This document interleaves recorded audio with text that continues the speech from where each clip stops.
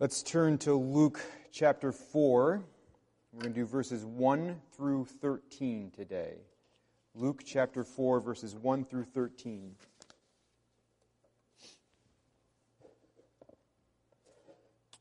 Luke chapter 4, verses 1 through 13.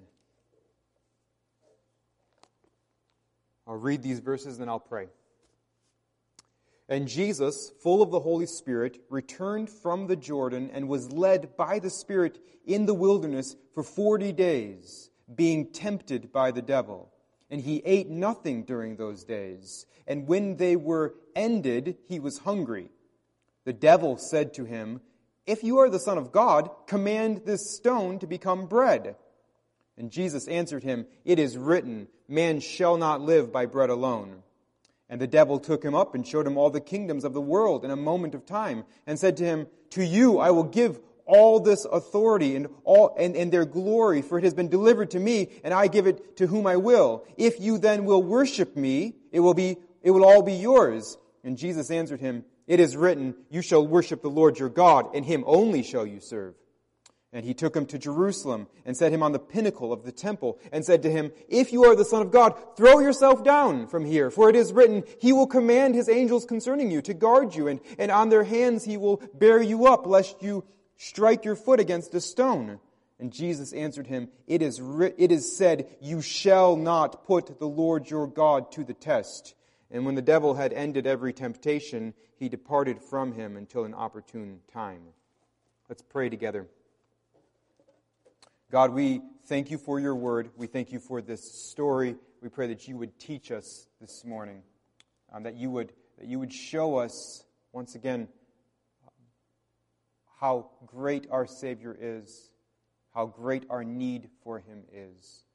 We pray that you would grow our faith, grow our determination and our strength to follow Jesus. Well, thank you for this. In Christ's name, amen. All right, so one of my new favorite things in this world is a white elephant gift exchange. When I was younger, I didn't care about white elephant gift exchanges because you go to this gift exchange and you get somebody else's garbage that they didn't want, and it's wrapped up pretty. And I used to hate it, but now I love it because what it does is it opens up this whole world of re-gifting for me. We all get stuff we do not want, right? We get stuff we do not want. Imagine if one of you doofuses for Christmas gave me a Notre Dame hat. What would I do with a Notre Dame hat? I couldn't wear it in public. No self-respecting person could. So what do I do with this Notre Dame hat? It's white elephant. It's great. Next year, I just rewrap it in different wrapping paper, and I put it in a nice little bag, and I give it to someone else, some other unsuspecting person. Re-gifting is great. And white elephant, it lets you do it. It's great. It's great. I've been thinking about that as I was reading this passage. Because what temptation really is, when you get down to it, all temptation, they're all wrapped up differently. They all have their own kind of pretty paper on them, and they got this nice little bag. They all appeal to us in different ways. But once you unwrap them, once you get right down to it, it's the same thing. It's the same thing. You go to a white elephant gift exchange. You're like, man, I think I gave that gift to someone last year. I think I've seen that thing before. It's got different wrapping paper, but I think it's the same thing. I've seen that before. That's what temptation is. That's what temptation is. At the very core, every temptation asks us this basic question: can God be trusted? Can God be trusted? Can we actually trust God? That was at the heart of the temptation in the Garden of Eden, wasn't it? The heart of the temptation. Can God really be trusted? That was at the heart of the temptations that Israel faced throughout the Old Testament. Can God be trusted? Can God be trusted? Can we trust Him? And that's at the core of the temptations that we face every day as well. Every time we are tempted to sin, it's packaged a little differently. It's a little bit different. It's wrapped up a little bit prettier than last time. It appeals to us in a different way than the last temptation appeals to us. It's coming at a different side of us. It's coming at a different angle. But the core question is the same every single time. Can we trust God? Jesus is going to get that question today. In our verses today, Jesus is going to get that question. Satan's going to wrap it up in different ways and present it to him different ways, but it's that question. Can God be trusted? Adam failed. Israel failed. You and I fail. How will Jesus do? How will Jesus do? Let's look at that today. Let's see how Jesus handled temptation. Let's see how Jesus handled that question. Can God be trusted? Let's see how Jesus responds. So if you're taking notes, first temptation, Satan questions God's provision. First temptation, Satan questions God's provision. Let me read verses 1 through 4 again. And Jesus, full of the Holy Spirit, returned from the Jordan and was led by the Spirit in the wilderness for 40 days, being tempted by the devil. And he ate nothing during those days. And when they were ended, he was hungry. The devil said to him, "If you are the Son of God, command this stone to become bread." And Jesus answered him, "It is written, man shall not live by bread alone." Okay, so this is fascinating. This is very difficult for me to try to imagine, right? It's fascinating on one level because just last week we saw how God the Father, when Jesus was being baptized, how God the Father, His voice came from heaven. The heavens opened and God the Father's voice came down and the Spirit of God descended down upon Jesus. And God publicly declared that Jesus was His beloved Son in whom He is well pleased. God the Father publicly put His stamp of approval on Jesus. This is my Son. This is the Messiah. Here He is. Here is my beloved Son. And then what's the very next thing that happens to Jesus? The Spirit of God leads Him out into the wilderness, where he is to fast for more than a month, and where He is being tempted by the devil. There's a little bit of debate, a little bit of question as to how what these phrases, how they worked, what they mean when it says He was in the wilderness for 40 days being tempted by the devil. He ate nothing during those days. But how I take this to mean is that He was in the wilderness. Actually, the devil was off and on tempting Him for those 40 days. We don't know what those temptations were like, but we know the devil was just harassing Him for 40 days. And he wasn't eating. God had Him fasting out there in the wilderness for 40 days, and the devil was tempting Him, and then is sort of now we come to the culmination. We come to like the final fight of this particular battle. Satan is going to throw 3 big temptations at Him here to try to once and for all knock Him out, disqualify Him. And the first temptation Satan throws at Him is, will God really provide for you? The devil is saying to Jesus, look around, Jesus. Theoretically, you're the beloved Son of God. And what has your wonderful Father done for you? He's brought you out into the wilderness, where you have no food. He's left you all alone out here for more than a month. Satan is saying to Jesus, you need to do something about this. You're going to die out here. You got to take matters into your own hands. You got to take that stone and turn it into bread. Obviously your Father's just kind of, letting things play out here. He's not taking care of you. He's not providing for you. He's not watching over you. You got to take matters into your own hands, Jesus. That's what Satan is saying.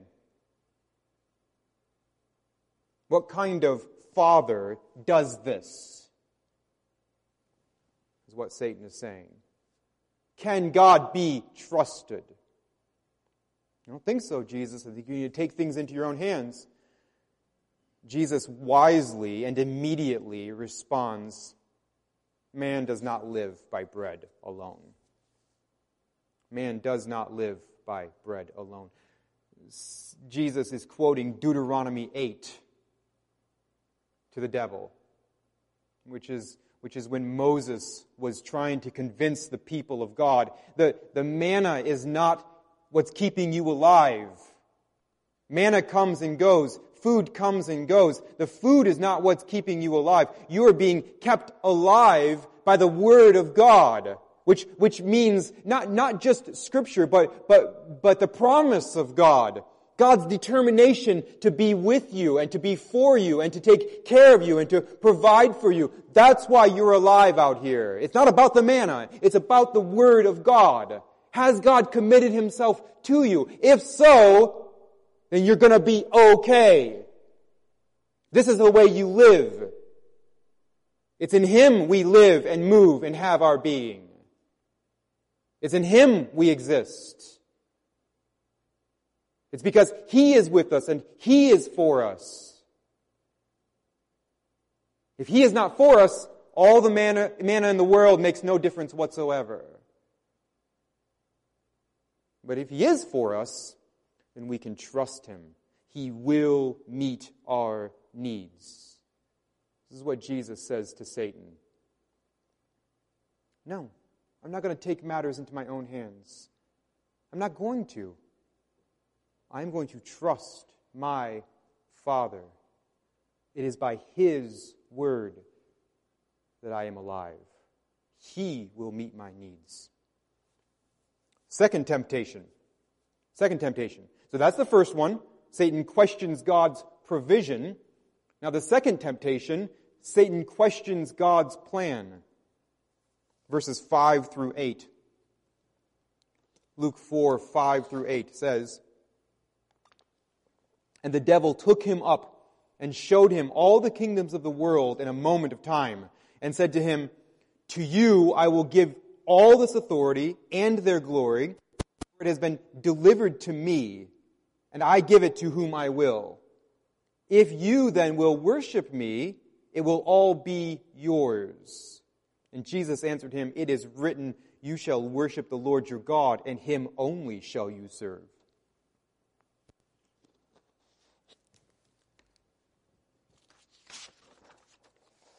So what the devil is doing is he's taking that same question, right? That same question, can God be trusted? And he's putting newer, prettier wrapping paper on it. And he's going to try to come at it from a different angle. He's going to try to appeal to a different side of Jesus. So we have a little bit different kind of a temptation, but it's that same core question. Can God be trusted? The devil simply wants Jesus to bow down to him. Now, of course, this would have been a wicked, treacherous thing for Jesus to do. This would have been Jesus switching allegiance, switching loyalty. He would have been switching teams, choosing to honor the devil instead of his Father. And Satan said, if you do this, I will give you all authority and all glory. Now, as we work our way through the book of Luke, we see that Satan actually couldn't have delivered on that promise. Satan doesn't actually have the power, the ability to give Jesus all authority and all glory in the kingdoms of the world. Satan doesn't have that kind of power. We'll see as we work our way through the book of Luke, Satan is severely hamstrung by Jesus. It's not a fair fight. Satan is over-promising here. But wisely, Jesus doesn't debate him on that. Jesus doesn't get into an argument about that. Jesus just goes right to the truth. Jesus isn't going to stop and have this nuanced, nitpicky argument with Satan about what he can and cannot deliver. Because Jesus is not interested for a moment in turning his back on God's plan. He's not interested for a moment in rejecting God's agenda. See, by now, Jesus understands that he is the Messiah. He is great David's greater son. He is the one to come from the line of David. And Jesus knows from the book of Psalms that he is actually going to have all authority and all glory one day. One day he is going to have this stuff that the devil is promising him. Jesus knows that that's part of God's plan for him eventually. Eventually. Jesus also knows he is the Son of Man that the book of Daniel talks about is going to come. Jesus knows he is that Son of Man. He knows all authority is going to be given to the Son of Man. But he also knows the book of Isaiah. He knows that he is going to suffer first. He knows that it is God's plan for him to suffer for the sins of his people. He knows that God's plan is for him to go through torture and betrayal, mockery, and death on a cross. He knows that God's plan calls for him to be the suffering, sinless sacrifice for our sins. He is to be the Lamb of God who takes away the sin of the world. And Jesus will not turn his back on God's plan. Jesus is going to trust God's plan. God's plan is the wise one. Jesus is not going to switch loyalty, switch allegiance. He's not going to get impatient with the plan of God, even though it's going to be hard for him. It's going to be difficult for him.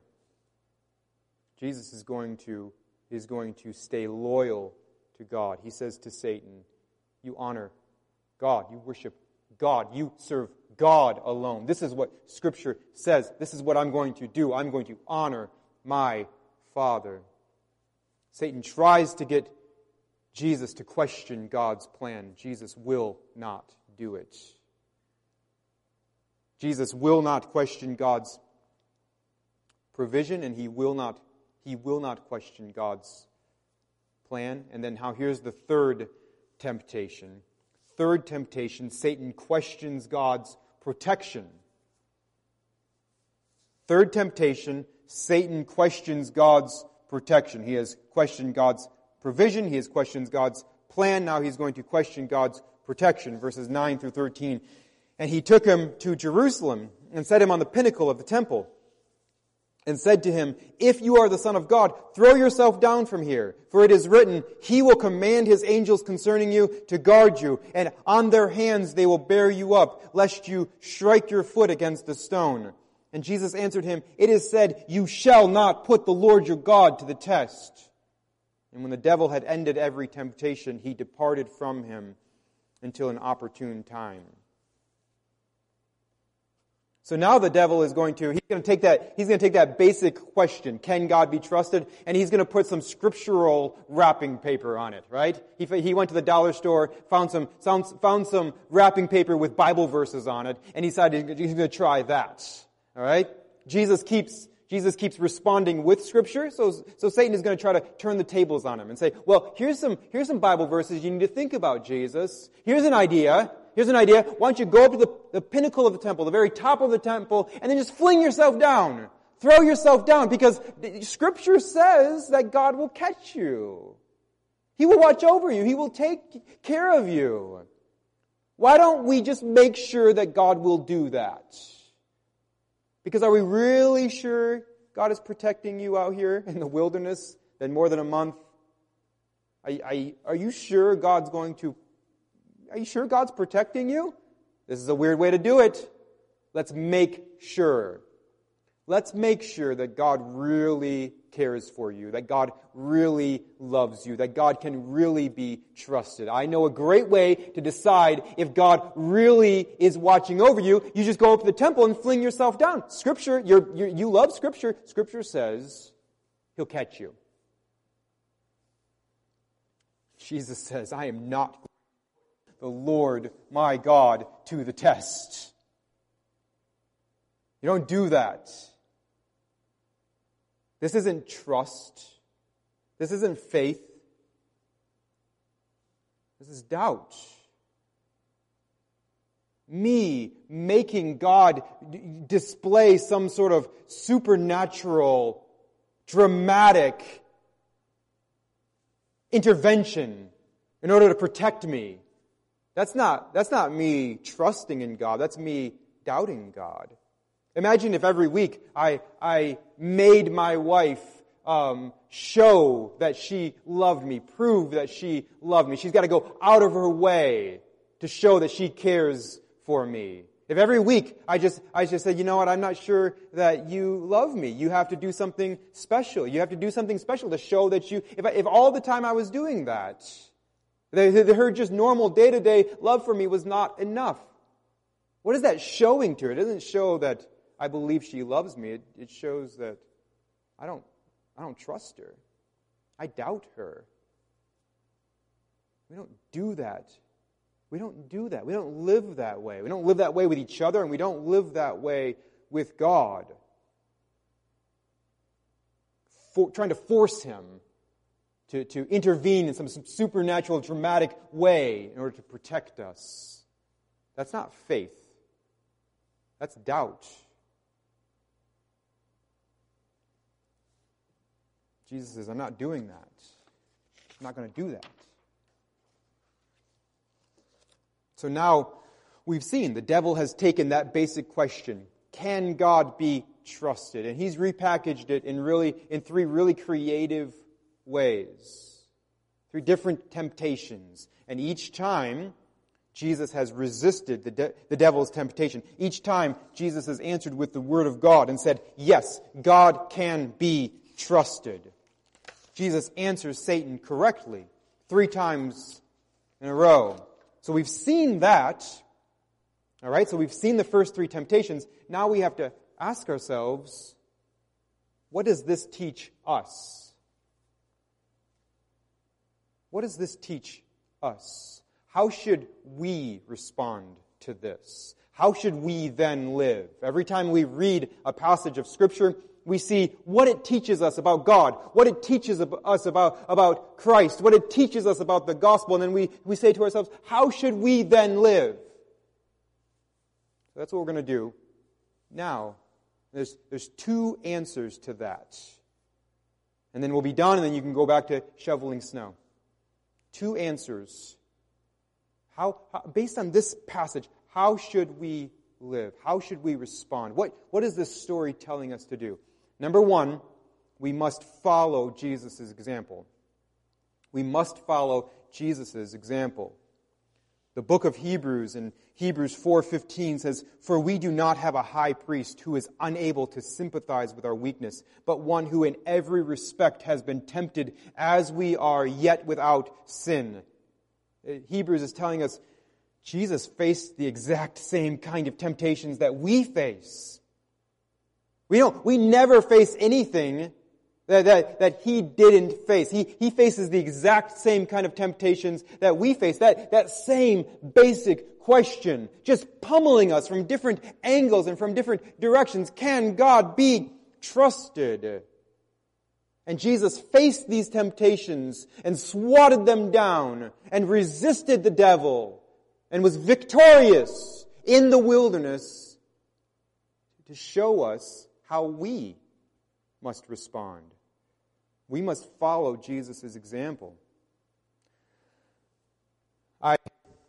I too, just like you, we face times where we feel our need very deeply. We feel a need for companionship, for emotional intimacy, for physical intimacy. Our bodies, our hearts, our souls crave intimacy. And as we well know, there's all kinds of legitimate ways to pursue emotional and physical intimacy within marriage. And then there's all kinds of illegitimate ways to pursue intimacy. when we turn to lust, when we turn to dishonesty, when we turn to flirting with someone we're not married to, someone other than our spouse, when we turn to sexual sin, what we're saying is God cannot be trusted. His path forward for us, His provision for us, His plan for us, His protection of us, not enough. We need more than what God can do for us. We don't have the patience to wait to do things God's way, to obey His moral laws. I don't have the patience for that. I can't. I need this other thing. I need this other person. I need this other outlet. When we fall to temptation, that's what we're saying. We're saying God cannot be trusted. We need money. We need money. We don't just need physical intimacy and emotional intimacy. We need money. We need to pay our bills. We are tempted to cheat, to skim off the top, to be greedy, to refuse to give, to refuse to be generous, to be a workaholic. We're tempted. And in those temptations, the question that's facing us is, can God be trusted? And in those moments, we must follow Jesus' example and say, yes, I'm going to trust God to meet my needs.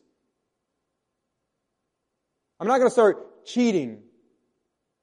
I'm not going to start stealing. I'm not going to live in greed and worry. I'm not going to. I'm going to trust God, His provision, His plan, His protection. There are so many times when we feel threatened, when we feel discouraged, when we are worried, when we are afraid. We are so tempted to respond by lying or by slandering other people, or to live in jealousy or envy, to live in bitterness, to indulge our bitter thoughts, our anger, our inner anger towards other people, to sit and stew in that. We're tempted to lash out in anger. We're tempted to be boastful or selfish. We are tempted to obsess in unhealthy ways about the events of our day, the events going on around us in our community or in our extended family or in our nation. We're tempted to obsess about them, to live in like a despair. We're tempted to lose our family, or lose our temper with our family, with those close to us. Tempted to lose our patience, lose our temper. Will we respond that way? Or will we say, no. God can be trusted. I don't need to disobey Him. I don't need to work around His rules. I don't need to reject the Word of God. I can trust, I can patiently trust that He will provide. He will watch over me. He will protect me. That His way of life, the plan for me that He has outlined in His Word, it is enough. It is good. See, the worst part about my sin is, please listen. The worst part about my sin is not the damage that it does to my beautiful wife, to my wonderful children, to you, the church that I love. The worst part about my sin is not the damage that it does to other people, although that is bad. The worst part is that it's me declaring that God cannot be trusted. The worst part about my sin is that it's cosmic treason. It's me saying God is not who He says He is. I know better than the God of the universe. That's the worst part about my sin. That, at its core, is what makes my sin sin. Because it is dishonoring God. So when we face that question, can God be trusted? No matter what way it's repackaged and made all pretty, and what angle it comes at us, and what part of it appeals to us, let's follow Jesus' example. We must follow Jesus' example. Now, that brings us to a very, very important question. And it brings us to the second way we must respond to this story. Because what we know, if you're honest with me and I'm honest with you, here's what we know. We know that oftentimes we cannot follow Jesus' example. We want to, especially right now when we're thinking about it together. Of course we want to. We want to bat 100. We want to bat 1,000 this week. We want to be perfect. We want to go 100 for 100 this week. Every time we're tempted, we just kind of, just like Jesus, just swat it out of the air. No, and just quote scripture at it, and just boom, I killed it this week. That's what we want to do. That's who we want to be. We don't want to fall once. But here's the thing. We do. We fail. We have a really sketchy record. We have a really spotty record. A lot of failings, a lot of falling in our past, a lot of sin in our past. And by our past, I don't mean 5 years ago, I mean yesterday. And we're going to try this week, but we're going to have some moments this week that we're not proud of. And then if we are proud of them, we have to repent of that too, right? What this passage is teaching us is not only that we must follow Jesus' example, but we must turn to Jesus for mercy. We must turn to Jesus for mercy. I read Hebrews 4:15 to you earlier. I'm going to read the verses that are sort of surround that paragraph right now. Listen to this. Since then we have a great high priest who has passed through the heavens, Jesus, the Son of God. Let us hold fast our confession. For we do not have a high priest who is unable to sympathize with our weaknesses, but one who in every respect has been tempted as we are, yet without sin. Let us then with confidence draw near to the throne of grace, that we may receive mercy and find grace to help in time of need. Jesus didn't just come to be our example. He came to give us mercy. He came to give us mercy. He suited up for this fight with Satan. And think about it. Jesus didn't fight against Satan the way Adam did. Adam had the fullness of the garden. He had all the food he wanted. Adam wasn't alone and hungry. He had companionship. He could eat anything in that garden except for the one tree. Adam was set up for success. Jesus was out in the wilderness more than a month, hungry, being harassed by Satan. And yet he faced temptation without sin. And he did this so that he can show us mercy. My daughter and I collect money, like coin, old coins from all over the world, and old like paper currency from all over the world. And now my son Pete, he kind of is into. He likes old stuff, and he kind of likes history. So we've been talking about it. We got it all out, and I have a 50,000 mark bill from Germany in the 1920s, like 1922 or something like that. 50,000 marks.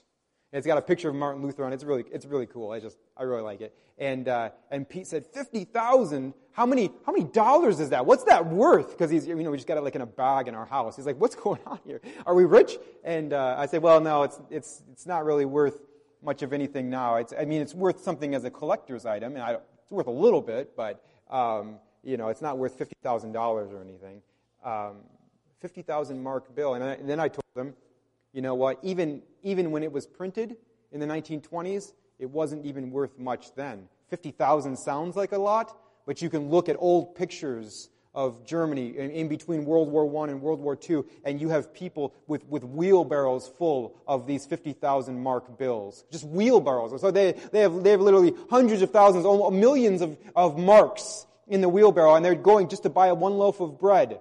They need to pile up all the money they possibly can find in order just to go buy one loaf of bread. Their economy was in shambles in between the two wars, which is, why a monster like Hitler rose to power the way he did. Because he promised all kinds of stuff for them. Their money was worthless. Makes me think of us. Makes me think of you and me. We just pile it up. We pile up all the currency we can come up with. All the good deeds we can possibly come up with. We pile them up. And we could have 50,000 wheelbarrows. We'd never be able to pay for our sin. Never. Jesus came to fulfill all righteousness, we saw last week. He came so that he could be the perfect payment. The perfect, sinless payment. We could have had wheelbarrows full of our good deeds. We would have never got there. We would have never been accepted by God. We would have never been forgiven by God. We would have never been made right with God. We would have never been allowed into God's family. We would have never been allowed into heaven. We were doomed. Jesus came. Jesus came. He was the perfect payment, sufficient payment for our sin. Jesus came to show us mercy. And so I pray, I hope that you have believed that you believe that Jesus Christ, His death on the cross is all that you need for your sins to be paid for, all that you need to be forgiven by God, all that you need to be brought into God's family and to enjoy Him forever. Jesus is all that you need. I hope and pray that you have turned to Jesus' mercy. And like I say all the time, if you haven't, reach out to us. Reach out to us. Contact us through our church website. Contact us through our Facebook page. Reach out to us. We'll be glad to try to talk about the gospel with you. Try to answer any questions you might have. Please put your faith in Jesus Christ, in Him alone, to save you from your sins. Please turn to the mercy of Jesus. And if that is your story, then let's get ready for this coming week. All right? Let's get ready for it. Because you are going to be tempted and tested and tried. You are. It's going to come at you from different packages, different kind of pretty paper, pretty ribbon. It's going to appeal to different parts of you, different sides of you. It's going to come out in different angles. It's going to come at you, though. And every time it's going to be that same question. Can God be trusted? And there are going to be times when you are just ready to lash out in anger. You're ready just to sit there and just dwell, indulge in bitter thoughts. You're going to be so tempted to slander that person who has hurt you. You're going to be so tempted to indulge in pornography. You're going to be so tempted. And in those moments, the question is, can God be trusted? Jesus has come so that you can go to the one who never failed and beg Him for grace to help in time of need. Turn to Jesus for His strength. He in His mercy loves to give us, through His Word, through His Spirit, through His grace, He loves to give us strength to fight against temptation, turn to Jesus. And then there will be moments where you kind of wake up like the prodigal son. You kind of wake up and you're like, oh man, I am neck deep in sin. I just lied. I just boasted. I just trashed that other person. I just looked at something I should not have looked at. I just said something I should not have said. I lost my patience. I lost my temper. I lost my cool. I dishonored God. I said to anybody paying attention that God can't be trusted. I blew it. When that happens, and it will happen. I mean, I hope and I pray that it happens less and less and less as we know Jesus more and more and more. But when it happens, run to Jesus right away. Turn to Jesus' mercy right away. Say, Jesus, I am sorry. I am sorry. I should not have said that. I should not have done that. I am sorry. And then the second thing you say is thank you. Thank you for your mercy that never fails. Thank you for coming and being the perfect payment. Thank you for coming and being a wonderful example. And thank you for coming to purchase my forgiveness for all the times when I could not follow your example.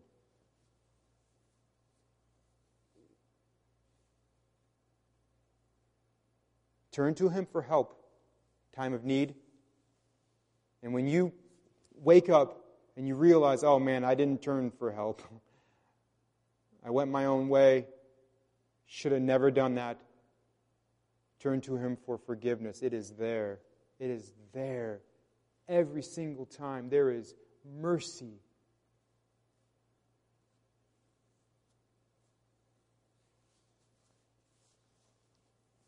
Let's pray together.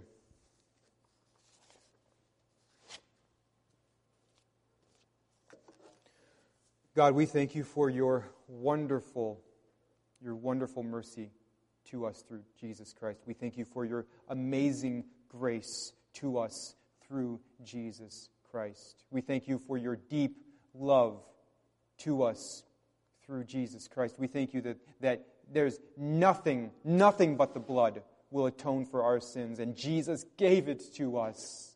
He shed it for us.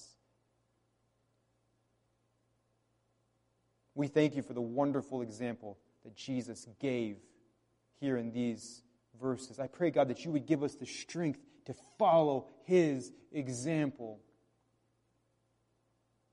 to cling tightly to the Word of God. Say, no. The Word of God is true. I'm going to believe it. God can be trusted. I'm going to believe that. Help us, God. Thank you that we can draw near for mercy and grace in time of need. And then I pray, God, that if we do have moments this week where we're just like, oh man, I blew it. I'm so sorry. Help us, God, to have the courage to turn to you right away. Not to hide from you, but to turn to you right away. To turn to the mercy that we find in Jesus. I pray that we would find forgiveness there. And then also we would find strength there to battle that temptation better next time. Help us, God. Thank you for your Son. It's in His name we pray. Amen.